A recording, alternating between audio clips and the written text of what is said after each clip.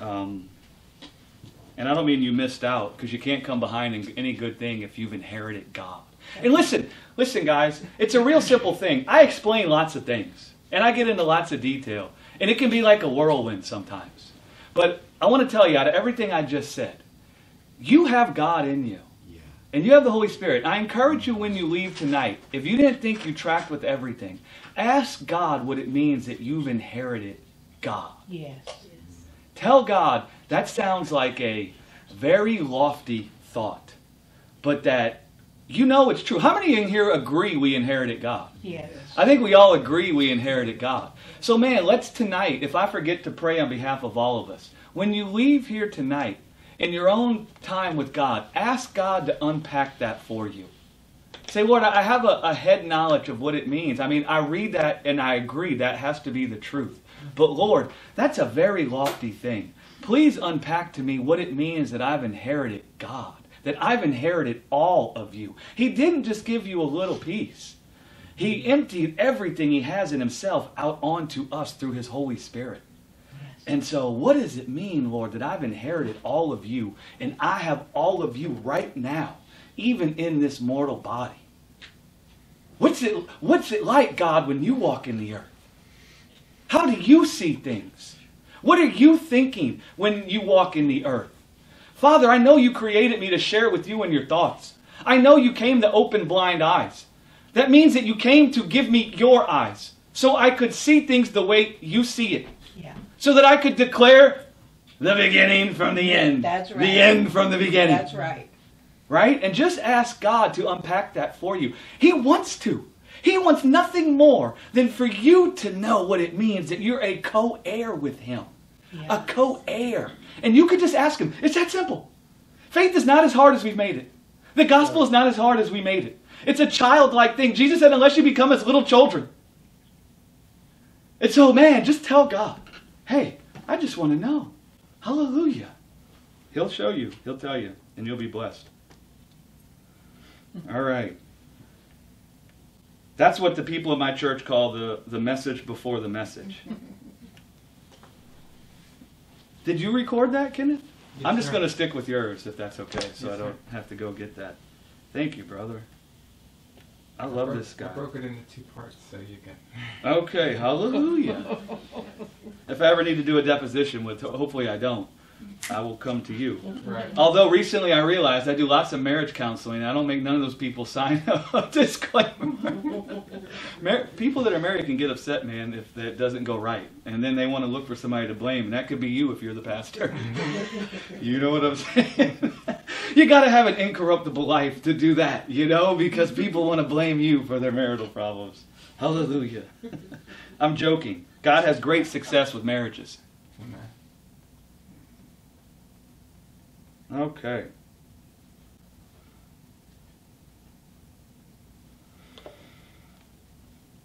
I got like a million messages here. Gregory, you said that you write out your messages. I do. Kind of like me. I started uploading, since I spent so much time writing them out, I started uploading them to my website. And I found that it's greatly blessed, like ministers everywhere and other pastors. And so putting it in some type of book form or other form, if you ever feel that desire, it could be a great blessing, because I know the effort that goes into putting together the messages. You know, when you were talking, I felt like we were of one spirit, because I like to also write mine out and have them there. Glory to God. Thank you guys. I can't say thank you to you two enough. As you guys already know, these people are gold. And they have just been so kind to me and loved me and encouraged me. And I feel like I've gotten the prophet's reward just by hanging out with them. And I don't mean that I'm the prophet. I mean that these guys are. And the reward that a prophet has to give you is the word that he speaks. Right? And these guys, man, have just encouraged me in the word of life and just reminded me of what it means to be purged from death and to be purged from the sin that wounded us with death. You've been sanctified from death. I know we've been taught we've been sanctified from sin, and that's true. But we seem to struggle to connect sin and death. Sin and death are synonymous. The wages of sin is what? Death. Death. And so when we think about being sanctified from sin, we want to make the transition where we're not just busy thinking, oh, we've been cleansed from our bad behavior. Because the bad behavior is just the fruit of death. Yeah. It's not the root. Yeah. And so if you could make the connection that you've been sanctified from the death that you see in this world, what will happen is your conscience will be purged from death. And you'll start finding your flesh healed and put to rest. And you'll find the works of the flesh fall off of your life. And you'll find it happening by God's doing and not your own. And you'll be like the person in the parable of the sower sowing the seed, right? Where you wake up day and night, and you wake up one day to a gigantic crop, yet you know not how it's there. I promise you, if you wake up to a crop that you spend a bunch of sweating to bring forth, that ain't a crop from God. I'm so sorry. Right? Sanctified from death. So thank you guys so much. I hope you know your family to all the people in the church, all you guys. Way back when, Gregory, you weren't here last night. Man, I love you. The Grace United conferences, from the first time I saw you, I can just see the Father in you. When I see your face, I feel comfort. I feel love. I feel a shepherd. And man, you don't know it, but your church, Healing Grace and Grace United, has a sentimental place in my heart. This place has a sentimental place in my heart because of all you guys. Victoria, Kenneth, all you guys in the church here. So thank you so much for what you guys do here to preach the gospel of grace and to stand and boldly declare Christ crucified. You're a great encouragement to me and all the other people in the earth that are believing on Jesus and Him and His life and Christ crucified. So thank you guys so much. Thank you for not giving up. Yeah, 35 years, man. Listen, and the sabbatical, that may have been a word from the Lord. That was a word for you. That might have been a word of knowledge. Glory to God. Thank you, Father, for your love for us. Thank you, Lord, that you feel the most loved. Not when we do for you, but when we see what you've done for us. Thank you, Father, that it's your good pleasure to make yourself real to us. It's your good pleasure to manifest yourself in our midst. We thank you that you're here with us, even in us. Lord, let us put you clearly on display in the midst of this place, in the midst of all our eyes, that we might have our eyes completely opened to the glory of your love for us, to the glory of your passion for our lives, that we could be rooted and grounded in your love. Thank you, Jesus. Thank you, Holy Spirit, that you are in our hearts, interceding, guiding us into the truth about God, the truth that was revealed in the face of Jesus. Hallelujah. Glory to God. We didn't say it yet, I don't think, tonight. Maybe we did. I'm kind of forgetful. But I have this kind of arrangement with the people in our church. They don't get offended when I preach for a long time, and sometimes I do. And I don't get offended if they like Popeye, and they've had all they can stands, they can't stands no more. And they just got to go. I get it. Yeah. You know what I'm saying? So there's no shame.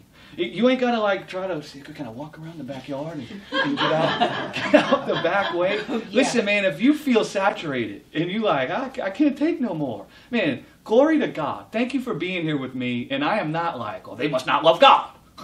No.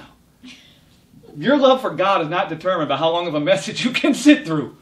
Right? And so you guys don't be offended by me if I preach, and I won't be offended by you if you got to check out. Oh, thank you. Is that a deal? Is that fair? Yes. All right, glory to God. You know, the most important thing in all of our lives, all of us, is what we believe about God and our history with God. That's the most important thing in all of our lives. It's a real simple thing, actually. We make it real complicated because we're real smart. How many of you know how smart we are and how complicated we can make it, right? Especially in the information age. I tell the Lord, I would have been much happier in the first century. No air conditioning, none of that, but no internet, none of that. We didn't have to have the video cameras. We didn't have to record everything. I can't stand sitting in front of the camera. I can't stand it. And so, man, I think I'm more suited for the first century, but everything that can cause our lives to flourish is found in what we believe about God and our lives with God. And not just our lives personally, but mankind. Because we're humans, right? Every good thing that came out of Jesus, every beautiful thing that came out of Jesus, we all love what came out of Jesus, don't we? Mm-hmm. We all want that to come out of us, don't we? The problem is we struggle to see how it came out of Jesus. And I promise it didn't come out of Jesus because the Father wrote it up on a wall and said, you should do that. It came out of Jesus because of the revelation he had of who the Father was and the love that was in the Father's heart for him. It came out of his knowing of God and their history together and who God was and how God would be and how God got down, how God behaved himself. So that's the most important thing. And we can even see this in our lives with people. You know, when we have relationships as we walk through this earth, what we believe about the people we have relationships with and what we believe about our history with them shapes the way we interact with them. Yeah. If we got a jaded history with someone, a history where there's lots of pain and abuse and failure and all those kinds of things, listen, it can malign the image we have of them in our hearts. It can create a caricature of them in our hearts. You guys know what a caricature is? Mm-hmm. Down in New Orleans, they have these artists, and you go and sit down, and they paint a picture of you. And the picture resembles you, but it ain't really you. You're kind of mangled, right? They make fun of some of your features and blow them up. And so you can tell that it's you, but it looks all weird and mangled. And so when we have a jaded history with people, when there's pain, abuse, failures, what it can do is it can mangle the image of the people in our hearts, and it can create a caricature in our hearts of them, where it bears a resemblance to them. But it's not according to the truth, really, of who they are. And then that influences the way we interact with them. It shapes our relationship with them, even if we don't realize it. Yeah. It's kind of like PTSD. I do a lot of counseling with PTSD, people with PTSD. And the idea with the PTSD is you encounter something very traumatic. And then that trauma hovers around. And it gets triggered sometimes. And it goes forward with you in your life.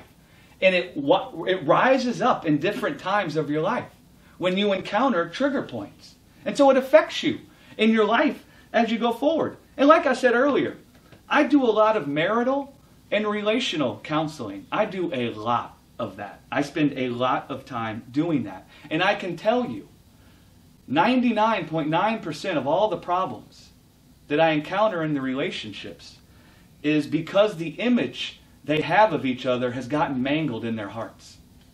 There's been hurt, there's been pain, and then that pain and that hurt came and paint a picture of each of them in the other's heart. And now they start relating to one another based on a picture that isn't true. Yeah. And they're not even really having a relationship with each other. They're having a relationship with this caricature. Yeah. And they don't know it. And I tell you what, they think that I'm like some oracle. And I'm like, I'm nobody. I'm just letting God discern both of your hearts. And what God does is he plops both of their hearts out on the table so they can both see each other accurately again. And do you know what it does? It brings great healing. And that caricature that was in their hearts of each other gets ripped up and torn up and thrown in the garbage. And they start to know each other according to the truth again.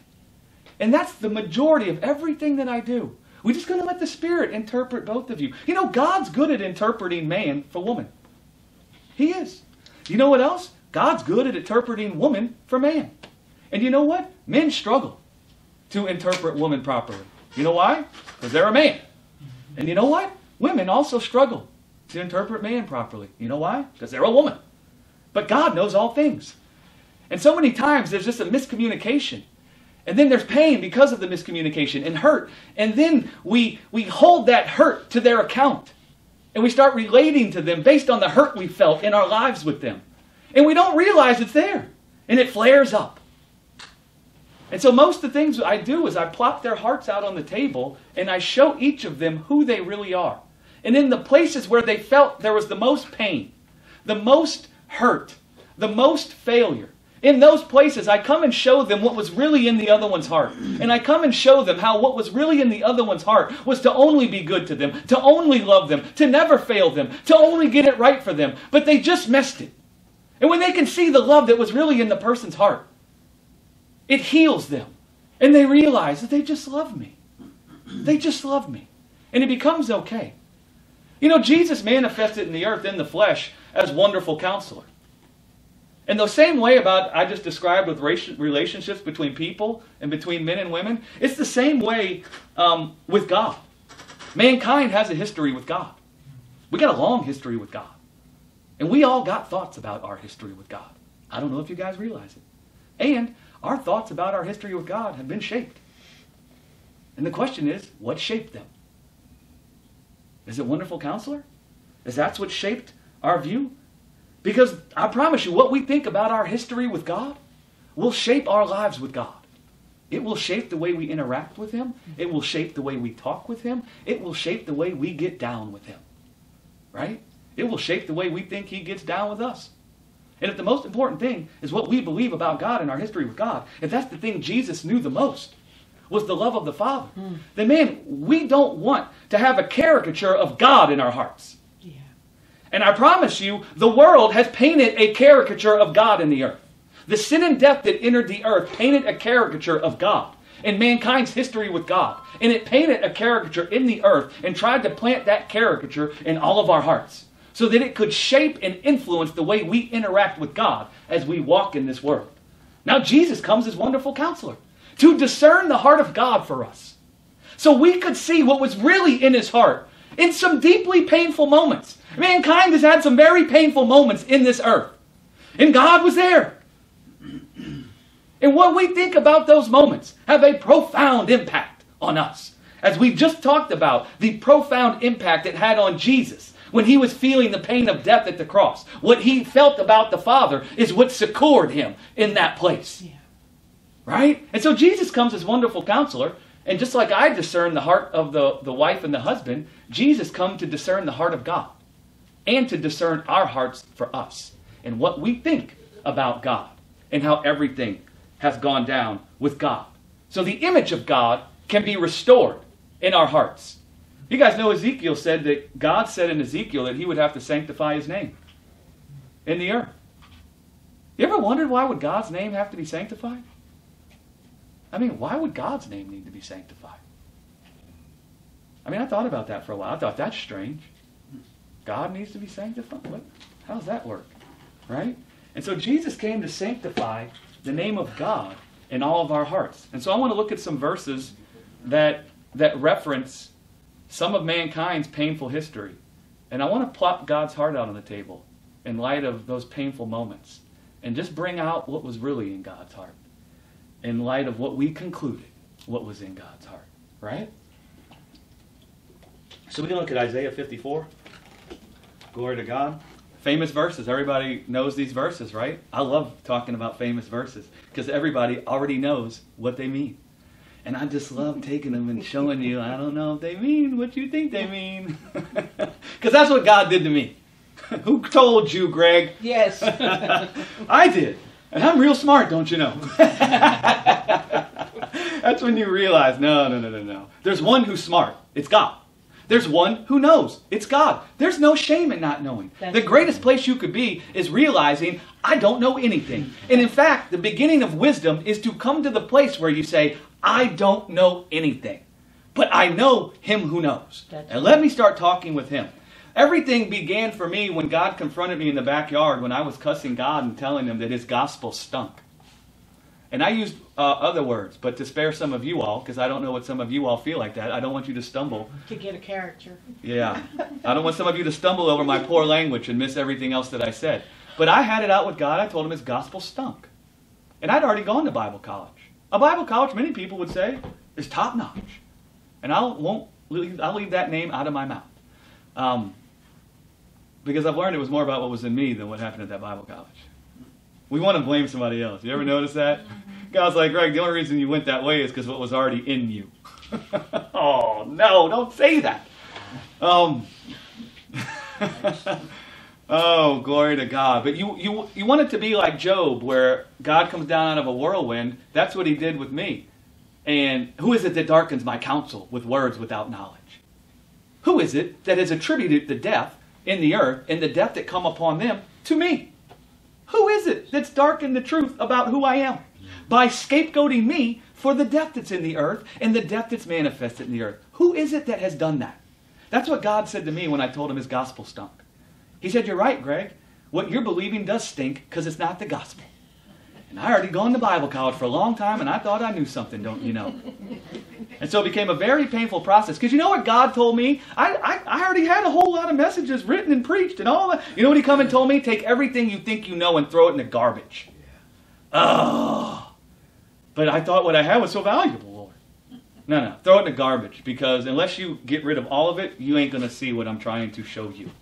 So Isaiah 54, sing, O barren, thou that did not bear. Break forth into seeking and cry aloud, thou that didst not travail with child. For more are the children of the desolate than the children of the married wife, says the Lord. Enlarge the place of your tent, and let them stretch forth the curtains of thine habitations. Spare not, lengthen thy cords, and strengthen thy stakes. For thou shalt break forth on the right hand and on the left. And thy seed shall inherit the Gentiles, and make the desolate cities to be inhabited. Fear not, for thou shalt not be ashamed, neither be thou confounded, for thou shalt not be put to shame. For thou shalt forget the shame of your youth, and shalt not remember the reproach of thy widowhood any more. For thy Maker is thy husband. The Lord of hosts is his name, and thy Redeemer, the Holy One of Israel. The God of the whole earth shall he be called. For the Lord has called you as a woman forsaken and grieved in spirit, and a wife of youth, when thou was refused, saith thy God. For a small moment have I forsaken thee, but with great mercies will I gather thee. In a little wrath I hid my face from thee for a moment, but with everlasting kindness will I have mercy on thee, saith the Lord thy Redeemer.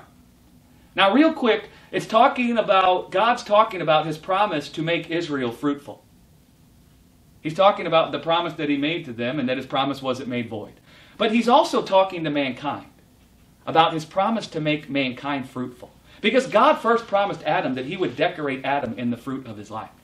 And we see that promise reaffirmed through Abraham, when God promised Abraham that he would make him exceedingly fruitful. So God promised mankind that he would make us exceedingly fruitful. He promised that he would decorate us in the fruit of his life.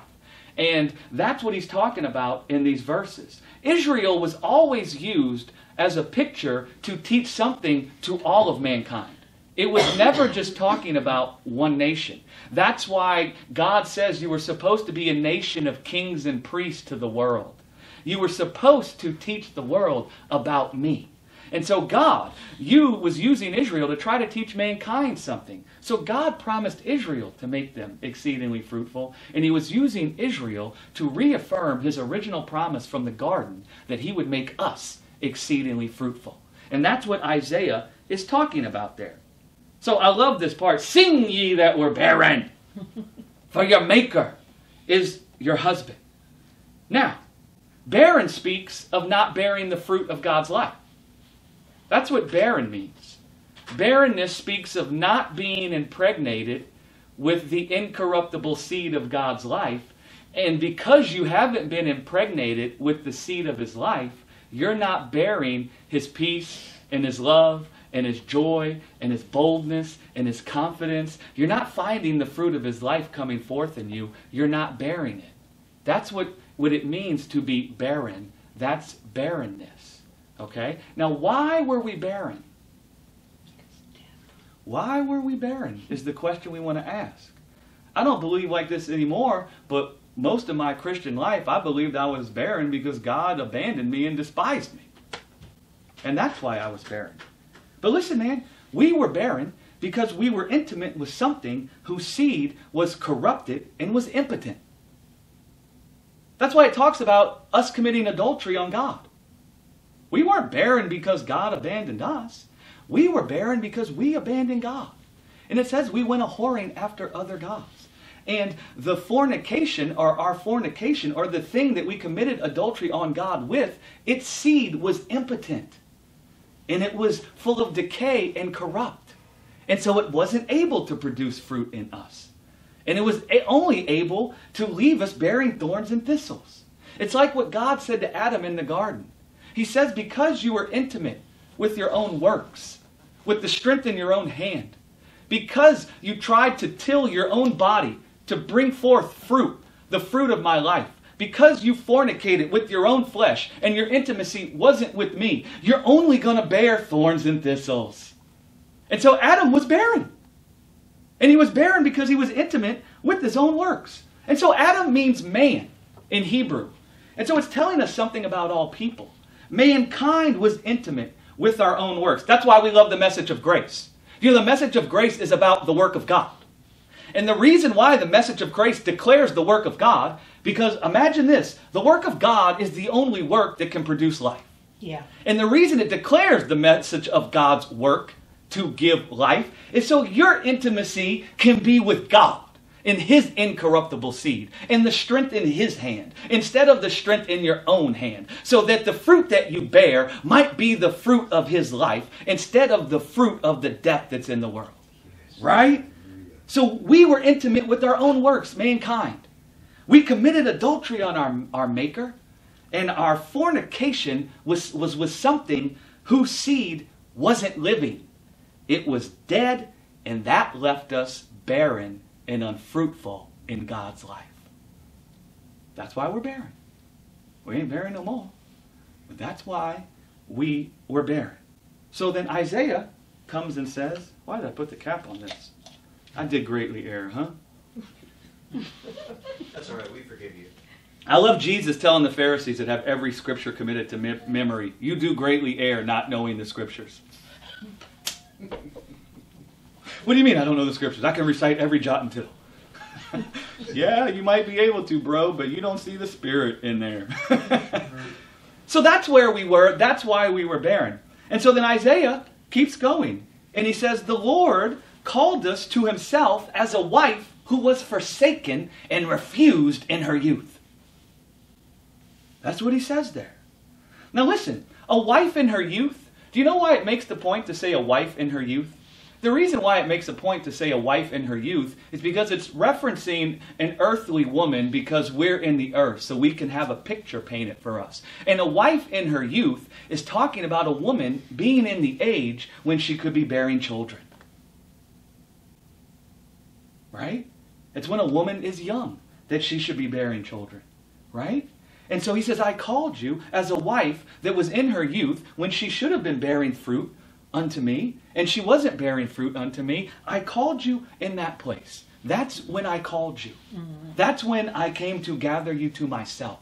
When you should have been bearing fruit unto me, it was that time, it was the time of love, but you weren't bearing fruit unto me. And I called you unto myself in that place. Listen, guys, when the serpent planted his wisdom in the earth by Adam, that wisdom began speaking about the value of men and women. And it said the value of a man was found in having male children, right? That a man would have to bring forth male seed so his name could continue, so his lineage could continue. That was man trying to have immortality through his own ability. And so a wisdom came into the earth and said the value of a man is found in whether he has male children or not, so his name can continue. Any of you guys ever heard that kind of a thing or seen it on TV? Mm-hmm. Do you know what else that wisdom also said? That the value of a woman was found in her being able to bear children for her husband. And that same wisdom in the earth said that if a woman couldn't bear children for her husband, then it was a shameful, disgraceful, scornful thing. And if a woman wasn't bearing children unto her husband, when she should have been because it was the age, she felt a heavy yoke on her. Her womanhood came into question in her heart. She despised herself. And she didn't just despise herself, but she thought her husband despised her also. Yeah. And I know this firsthand because my wife and I don't have no kids. And Becky and I have had many conversations about this. And the heavy yoke that she felt, that she hadn't bare me any children. Right? And we talked about this a lot. She spent a lot of times crying about it and thinking about it. Right? And we had to talk about that. So I understand that thing really closely. And so that wisdom was in the earth. We could see it with Abraham and Sarah. Right? When Sarah couldn't bring forth the seed for Abraham immediately, she was so tormented by it that she even sent him off to another woman. Go and have children with your concubine. Because at least she's under me and I can claim them as my own. Ladies, how many of you want to do that? No. right? No. And we see that Abraham didn't despise Sarah, though. But Sarah did despise herself. It was a shameful thing for her that she couldn't do that. So what Isaiah says there is mankind was like a wife who felt shame over not bearing fruit unto God. We weren't bearing his fruit. We didn't bring forth seed unto him. And so we saw God's face as being hidden from us because we saw that whole dynamic through the wisdom of the world. We saw God through the carnal mind, and we judged that we were scorned by God. We were despised by God because we weren't bearing any fruit for him. We saw our barrenness. And we said, God must certainly see our barrenness. And if we despise ourselves, certainly God must despise us also. I don't know if you guys realize it, but God doesn't condemn anybody. It's our own hearts that condemn us. And that's what 1 John talks about. Beloved, if your heart condemn you, God is greater than your heart. Right? And if you condemn yourself, you're going to think God condemns you too. I've seen it in my own life with my wife. I might condemn myself for something and feel like I'm a loser or a bad husband for something. She don't care at all. But I translate it onto her. And I live with her sometimes as if she's despising me for my failure. And she couldn't care less. But it's my own heart. Right? And so our own heart condemned us because we weren't bearing fruit. And we thought God also despised us and abandoned us because we weren't bearing fruit unto him.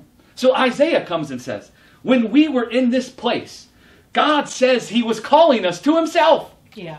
When we were there, God was calling us to himself. He knows that we think he's turned his back on us. He knows that we think he's abandoned us. And what he says about that, he comes and says something about that. You guys think that I've abandoned you because you're not fruitful. You guys have seen my face hidden. And you think my face being hidden is a sign that I've abandoned you, that I've left you, that it's no longer the time of love for me when I see you. That's how you're interpreting your barrenness. And so he responds with that. And he says, listen guys, yes, for a small moment, my face was hidden from you, but with great mercies will I gather you. Yes, in a little wrath my face was hidden from you for a moment, but with everlasting kindness will I have mercy on you, saith the Lord thy Redeemer.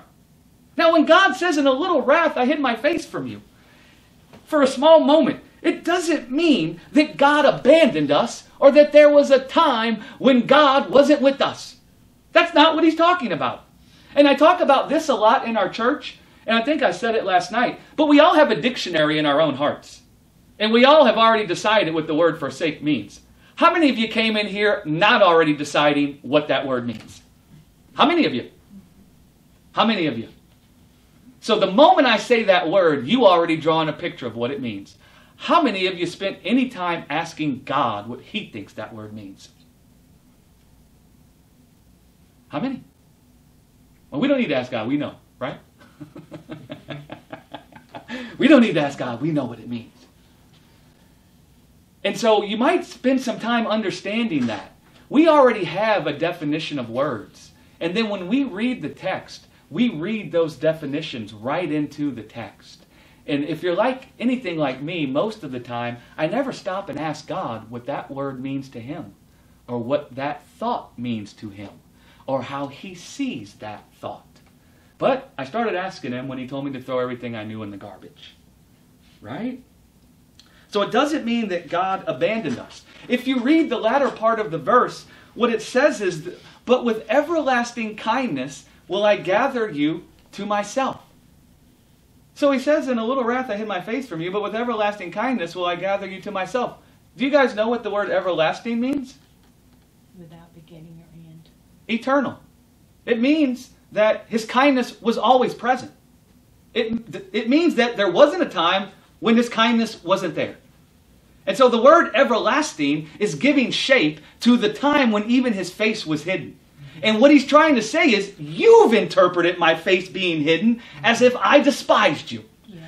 But I hate to break it to you, my face was hidden from you as a symptom of my everlasting kindness towards you and my desire to be a husband to you and to make you fruitful. That's what he's saying.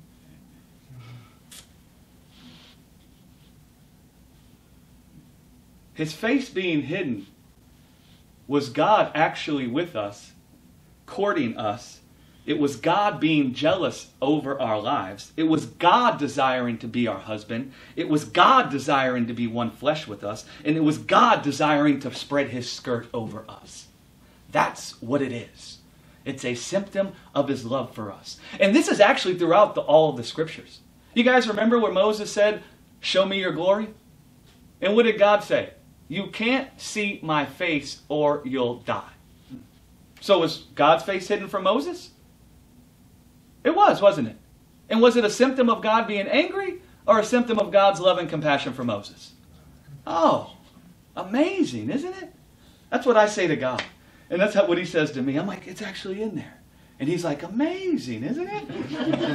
And I'm like, yes, it's amazing. It's actually in there. You know, guys, if we look at the earthly tabernacle God had Moses build, there's the holy place, then there's the veil, and there's the holiest place.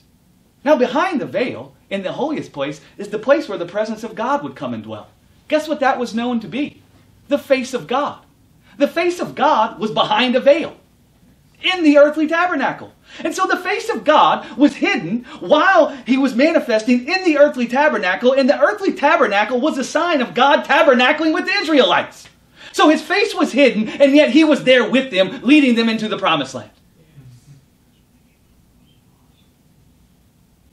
Do you see that? You see his face being hidden behind the veil? And yet there he was, tabernacling with the Israelites. He hadn't abandoned them. There he was with them, and his face was actually hidden. In the letter to the Hebrews, it talks about the earthly tabernacle and the veil, and God's face being hidden behind the veil. And it says the Holy Spirit, it says the reason why God's face was hidden behind the veil is because the Holy Spirit was signifying that the way into the holiest place was not yet made manifest. So he was trying, his face was hidden because he was trying to teach the Israelites about what was the way that could lead them into the holiest place and what was the way that was leaving them not entering in. That's why his face was hidden. He was trying to teach them the way that was unto life and the way that was killing them. That's what he was trying to teach them. The Apostle Paul. These are all famous verses. You guys know in Romans 4 how the Apostle Paul says the law works wrath? You ever read that verse? Mm-hmm. It says the law works wrath. Well, Isaiah just described God's wrath as his face being hidden. Didn't he?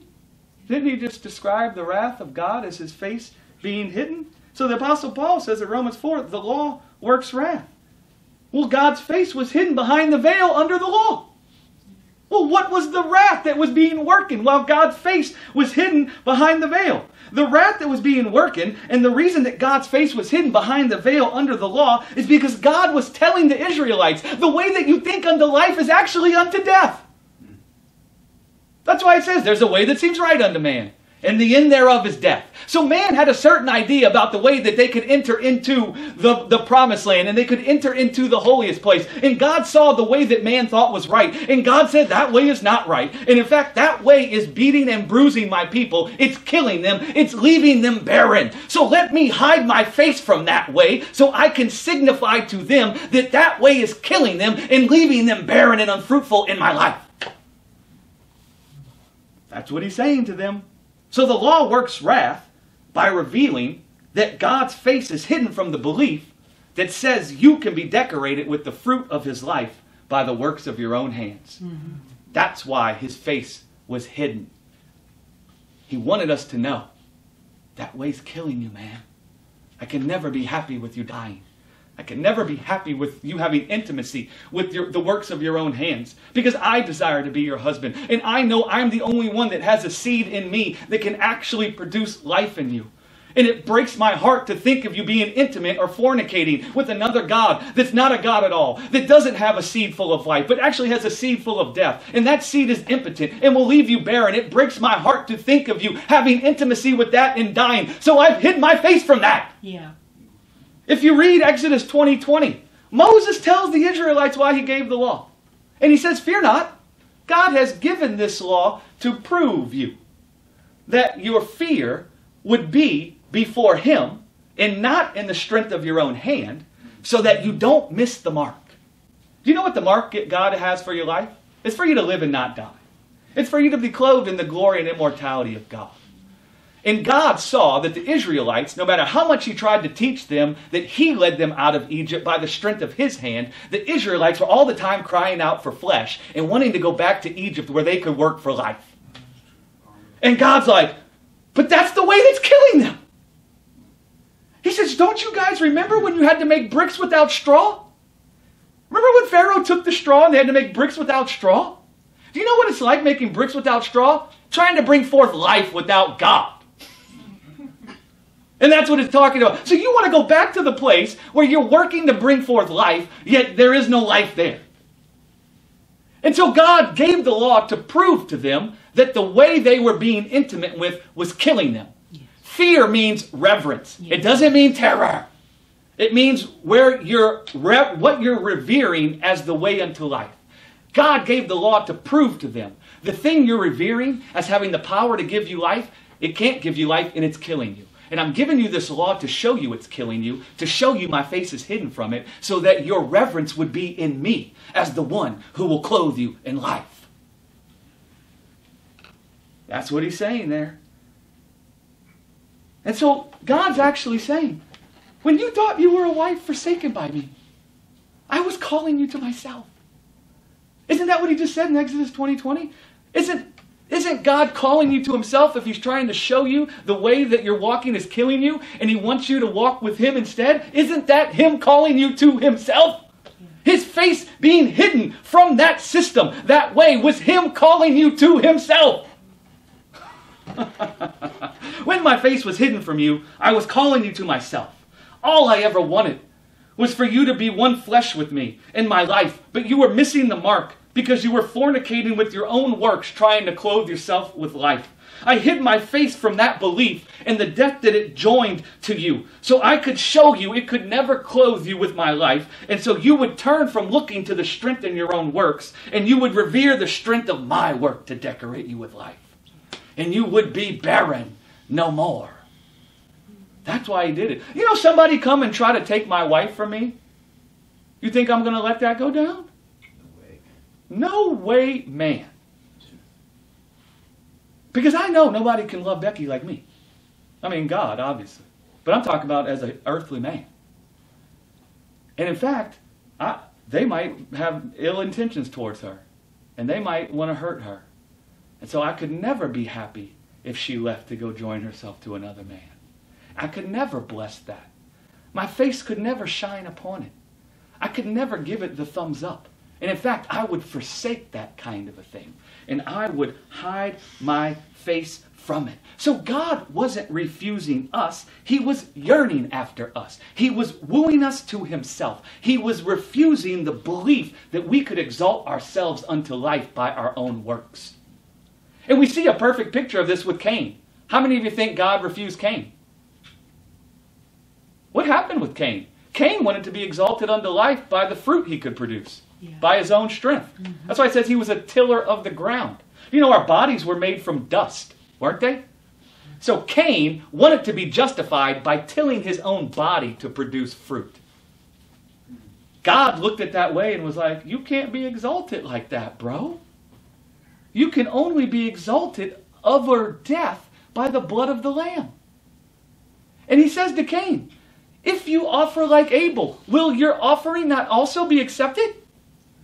You know, when you look at the Hebrew and the Septuagint, when it says that God came to Cain and said, there's sin crouching outside your door. Go and master it. You know, when you look in the Hebrew, that word sin, it's a 4-hoofed animal. And when you look at the Septuagint, it doesn't say sin is crouching at your door. It shows God coming to Cain and telling Cain, won't you be acceptable if you offer a lamb just like Abel? I've brought the lamb. There's a sin offering for you crouching right outside the door. Go and offer it. I've provided the lamb. And so God wasn't refusing Cain. He was refusing the belief that Cain had, that Cain could be exalted by his own works. That's the way of Cain. And God was actually trying to gather Cain to himself. Yes. But Cain Cain went away very angry, thinking he was rejected. He was despised. That's where we were. So we committed adultery on God. We joined ourselves to another husband. That husband was death. That husband was abusing us and beating us and leaving us barren. God couldn't bless our union to death. That's why his face was hidden from us. You know, in the scriptures, God's face, and I think I said this last night, but in the scriptures, God's face shining upon something speaks of him giving his approval of it. And his face being hidden speaks of him not giving his approval of something, not giving his blessing, right? He won't bless that thing. He won't give it eternal life. He won't say that it is good, right? It's like with the father. When a father gives his blessing for his daughter's hand in marriage, right? The father will give his blessing if he likes the man that his daughter's going to be married to. And you would say his face shines upon it. But if he don't like the man that his daughter's going to be married to, it would be said that he would hide his face from the union. And he wouldn't bless it. And I've seen this in my own life because before I met Becky, she was engaged to another man. And that man was not saved. And that man not only wasn't saved, he was very tormented and he was very abusive. And he was emotionally and physically abusive towards Becky. And they were engaged. You know what Becky's father did when he found out that they were going to be married? He hid his face. You know why he hid his face? He couldn't bless their union. He couldn't agree that it was good because he saw the abuse that was happening to his daughter.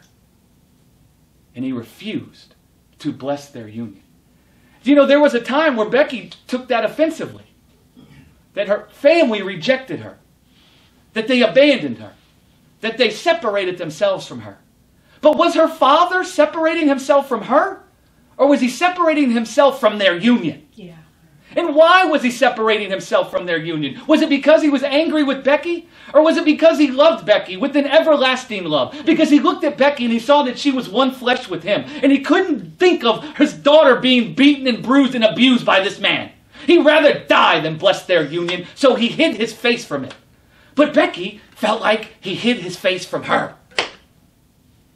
But he wasn't hiding his face from her. In fact, the reason why he hid his face from the union is because his face was actually shining down upon her.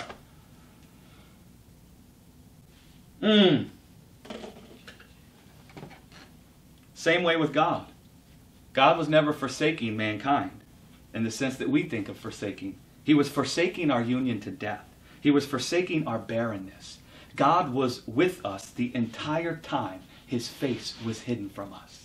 He was actually there with us, calling us to himself. Just like we see in the tabernacle. And when you think about God, we all agree God loves us, don't we? We all say God so loved the world. He so loved the world that he sent his only begotten Son. So if God loves us as much as we all say he does, and we all say amen, I mean all of us in here, we either want to hear about how God loves us, we agree God loves us, or we actively preaching about the love of God. We all agree with that. So how could God's face shine upon our union to death? Yeah. How could he come and bless it? Right. When we were busy fornicating, how could he come and say, attaboy, attagirl? He couldn't. He couldn't bless our union to death. He couldn't bless our union to a husband that was all the time beating us and leaving us bloodied and abused. Jesus said he came to save those who were beaten and bruised, to bring liberty to the captives. The Spirit of the Lord is upon me, for he hath anointed me to preach deliverance to the captives. How could God bless that kind of a union? He can't, especially if he wants to be one flesh with us. You know when I found out what that dude was doing to Becky? You know what I wanted to do to that dude? Like I said last night, we're from the murder capital of the world and we're rowdy. Listen, 30 miles from me, I got friends that grew up in an area where you had a 50% chance of dying before you were 18 if you were a man. 50-50. Flip a coin, you're going to make it to 18. And so we grew up rough. And so when Becky When Becky and I first went on our date, I didn't know she was engaged. All her friends had also forsaken her union to that guy. They were trying to break it up. And so they set her up with me. And I didn't know. And we were sitting there, and I saw a ring on her finger. And I was like, I can't be dating you. She's like, well, I thought you knew that I was married. I was going to get married. I was like, no, I didn't know. I said, I can't be doing, I just can't do that. I'm sorry. Yeah, you're very attractive. And like, I already knew she was the one within 10 minutes of us talking. But I'm sorry, I can't do that. Right? You betrothed to someone else, essentially. That union has to first end before you're free to be joined to me. It's got to first end. You know what Becky did? She went home and called off the whole thing that night. He threw all her stuff in the garbage can and tore after her. You know what I wanted to do to that guy? The Avenger of Blood came alive inside of me. I said, I might not be her closest relative, but I'm a man. And I want to be one flesh with that woman. I'm about to go avenge her blood and redeem her unto myself. That's what I started thinking inside of myself. So if God desires to be one flesh with you, if he desires to decorate you in the fruit of his life, how can his face shine upon your union to death? Why would we even expect that his face would shine upon our union to death or our fornication with our own works? How could he be happy if we're dying? I mean, how could he be happy if we're all the time barren and unfruitful in his life and we're all the time impregnated with death and the fruit of death? How could that make God, who created us to only be clothed in his life, happy? It couldn't. It couldn't make him happy. He could never be happy with that. So Ezekiel 16 says that God walked by us when we were in our blood. He walked by us when we were joined to death. He walked by us when we were fornicating with our own works, and that married us to death. And do you know what it says God said when he walked by us? It's the time. He said live also, but he said it's the time of love. Behold, it's the time of love. And it says he wanted to spread his skirt over us. You know in the Hebrew what it means to spread your skirt over somebody? It means to provide them with life. It means to decorate them in the fruit of your life. That's what it means. So God saw us barren and unfruitful and in our blood, having been dying at the hands of our abusive husband. And when he saw us there, he said, it's the time of love. He saw we're only bearing thorns and thistles, and he said it's the time for love. He saw us in our barrenness, and his desire was unto us. His desire was to be married to us. Even though we were barren and in our blood, he couldn't deny the love that he felt in his heart for us. He couldn't abandon the passion he feels for us to bear his fruit. He wanted to spread the canopy of his life over us. He wanted to decorate us in the glory of his life. He wanted to love us all the days of his life. That's what he wanted to do. And he saw we're suffering at the hands of the death that we were married to.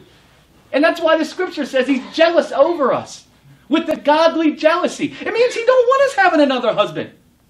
Why doesn't he want us to have another husband? Is it because he's angry? No, he wants to be the husband. You don't want to be somebody's husband unless you love them. You ain't trying to be someone's husband if you despise them. You ain't trying to gather them to yourself if you despise them. You are wanting them in the deepest part of your being. And so God saw us in our blood, and he wanted to be joined together with us. But just like I said, I had a problem when I met Becky and I wanted to be joined together with Becky. She had a ring on her finger.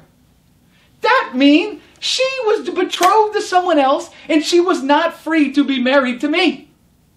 So unless her covenant or her union or her promise to be joined with this man could be severed, she couldn't be free to be married to me.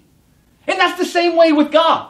He saw us married to death. He saw us having a husband that was abusing us. And he said, I'm the only one that can be their husband. I'm the only one whose seed is full of life. I'm the only one that can bring forth the fruit of life in them. I want to be joined to them. I made them to be joined to me. I'm their maker. I'm supposed to be their husband. But God's got a problem. We're joined to somebody else. We're not free to be married to him.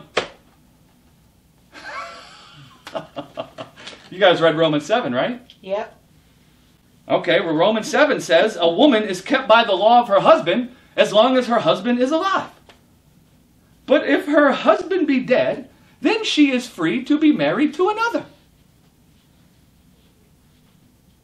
Well, Paul goes on to say we were married to the old man, and so we weren't free to be married to God through the person of Christ Jesus. And so God, what he did was he came in the person of Jesus. Paul says that God was in Christ on the cross, reconciling the world to himself. Reconciliation, we know that word, don't we? Isn't that the word we use between a man and a woman when they had a spat and then they come back together? We say they reconciled.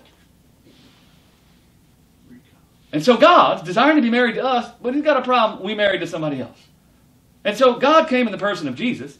God was in Christ, reconciling the world to himself. God was in Christ on the cross, forsaking mankind's union to death. He was on the cross bringing an end to mankind's union to the body of death. Yeah. And when Jesus cried out, "It is finished," what he was actually declaring is that it is finished, Father. We have divorced our woman. We have divorced our beloved from their union to the man that was dying. Amen. That's why when Jesus said it was finished, the veil was rent from top to bottom. Do you know what was etched on that veil that was rent from top to bottom? The cherubims that were guarding the tree of life in the Garden of Eden. When God said we can't let our man eat from the tree of life, lest his union to death live eternally. And so when Jesus entered into the man that was dying and put on the body of death, and gave up the ghost inside of that dying man we were married to, he divorced us from our union to death. And that's why the cherubims were moved out of the way and the veil was rent from top to bottom. And we had free access now to eat from the tree of life. We were free now to be married to the new man, the man that would be raised up in the body of God's immortality. And we could be one flesh with God through the body of Christ. Amen. Oh, man. This guy wants you. You talk about the trouble. I thought I went through some trouble to get Becky. You talk about the trouble God went through so he could be one flesh with you. It's like a delicate surgery God had to get right. He had to get it right to sever us from our union to death without us perishing, so that we could still be married to him. And so the Apostle Paul says in Romans 6 that God divorced us from the sin of Adam and his union to death through the body of Christ. Through the body of Christ. Jesus was born of a woman, born under the law, in the likeness of sinful flesh, in order to divorce mankind from our union to the old man, the man that was one with death, so we could be free to be married to another, even Christ Jesus, the man who was one with God's indestructible life. We were married. That marriage had to end before we could be free to be married with God. How did that marriage end? It ended in the death of our Lord Jesus. When he entered into the man that was dying, the man we were joined to, and he died away that man and brought that man into the grave and left that dead man in the grave and came out of the grave a man that was alive. A man that had the life of God. And now, because we were free from the law of our husband, because he died, we were free to now be married to another, even our Maker. Oh my goodness. And listen, man, the seed of our Maker is potent. It is full of life. I mean, I got friends where it's like, dude, are you guys having another kid? And we'd be like, man, his seed is strong. Well, you're close enough to an adult. Yeah. Parents, I'm so sorry. Please forgive me.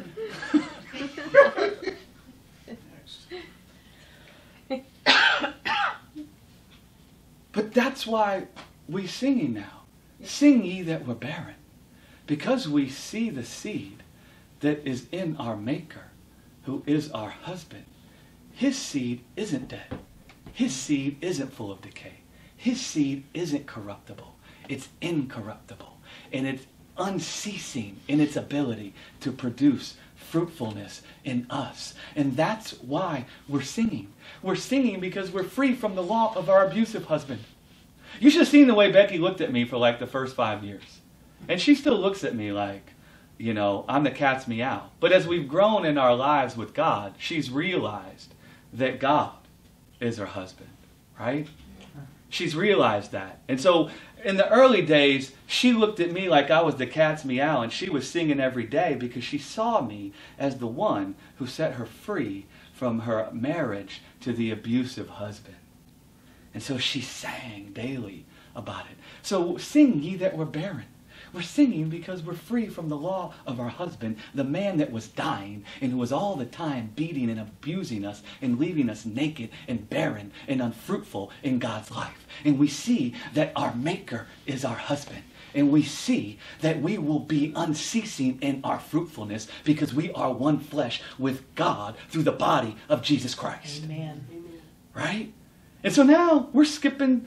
Skip to my loo, loo, loo, skip to my loo. We're skipping around, man. We're like the Smurfs. We're smurfing, you know? La, la, la, la, la, la, la, la, la, la, la. We smurfing all around. You know what I'm saying? You ever see the Smurfs get down? They get all happy and they just busy smurfing. We just busy smurfing. Because we trees planted by the rivers of waters. We're no longer trees that are planted in the dust of this earth, that are the dust of this world. We're trees planted by the rivers of water, and we will not cease in our fruitfulness because we are not one flesh with this world. We are not one flesh with the corruption in this world. We are not one flesh with the death in this world. We are one flesh with God through the body of Jesus Christ. And that means we have a certainty of fruitfulness, and nothing can stop it. Amen. I don't care what goes down. And we see a perfect picture of this of Jesus on the cross. You know, on the cross, Jesus was unceasing in his fruitfulness. Do you know how? He was filled with peace. He was filled with love. He was filled with joy. He was filled with patience. He was filled with meekness. And that death couldn't keep him from bearing that fruit. Oh, man. Glory to God. How long have I been going? A long time. I should just stop now, huh? I think I'll just say this real quick because it mentions the Redeemer, kinsman Redeemer. Everybody knows about the kinsman Redeemer with Ruth and Boaz. Mm-hmm. But one of the main parts of the kinsman Redeemer is they were an avenger of blood. An avenger of blood. Well, God walked by us when we were what? In our blood. Why were we in our blood? Because death was whooping us and beating us and bruising us. So God comes as our kinsman redeemer, and he first comes as the avenger of our blood. He first comes and avenges us from the death that sin was serving us with. And he comes, God was in Christ taking vengeance on the death that was leaving us in our blood. And the reason he took vengeance on the death we were joined to is so he could redeem us unto himself, and we could be free to be married to him. That's the kinsman redeemer. He avenged us from the blood that was on us because of death. Amen. He didn't like our union to death. And he didn't like what death was doing to his woman. I don't like it. And this is what I'm going to do about it. And he came and bruised death, sending it far away from us. What does it say? He sent our sin away from us as far as the east is from the west. You could say it just like this. He sent the death we were joined to as far away from us as the east is from the west, that he could come as our closest male relative. You know who our closest relative is? It's God. God is our closest relative. We needed someone to avenge our blood. And we needed someone to redeem us to himself. That's the reproach of widowhood. That's how he delivered us from the reproach of widowhood. He came and avenged our blood. And he came and did a thing because he's our closest relative. And we were dead and we were widowed. And he come and joined himself to us so we could be redeemed unto him. And we could be unceasing in our fruitfulness. And then we would no longer be in the sorrow and the abounding grief of being a widow. But that we would sing that we're barren and desolate because our Maker is our husband. Hallelujah. Does any of that make any sense? Amen. Well, glory to God. I don't know what I said, but I know I said a lot. I know I said a lot because I see the time on there says 8:30. Man, God bless you guys. God bless you guys. Let me just pray for all you guys. Do you want to? Yeah, I just wanted to just remind everybody that I have that box back there, that Greg is not asking for an offering, but I'm asking that if you would have in your heart to give, because he basically came on his own, and I want to be a blessing to him, and I want us to be a blessing to him. So if you do have it in your heart to do that, go ahead and leave it tonight. And then, of course, Joanna's, you got some going on And tomorrow there- night. And you're all invited to come to the former Richard and Lindsay Roberts' residence. Greg is going to be in rare form there again tomorrow night. Not rare. And there will be a light supper at 6 o'clock. And Greg will start in a little bit after 7. And so you're all invited, even though I don't know some of your names. Yeah. Do you know where it is? It's right along the chain link fence of ORU, At across from 75th. Victory, and there's a fire station. And the street, there's one little street, and it's called 75th Street, and that side on the west, it's pasture. So you can only turn to the east. You just come down 71st Street to the stop sign, slow down, because they watch, and then go on through and look for, on the left, ORU's on the right, on the left, look for a fence that's wood and then a cream-colored pillar. And as you see that fence, that's the 9 acres, and Oral's house is at the top, and Richard and Lindsay's is right in the center. It's a great big 2-story. It's like a museum, so it's fun to just see it.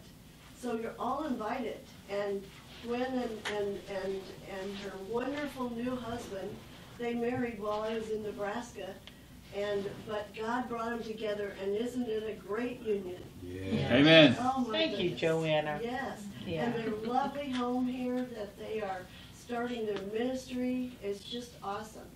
Greg, this is only the beginning Amen. in ministry, and you spoke that last night. I did?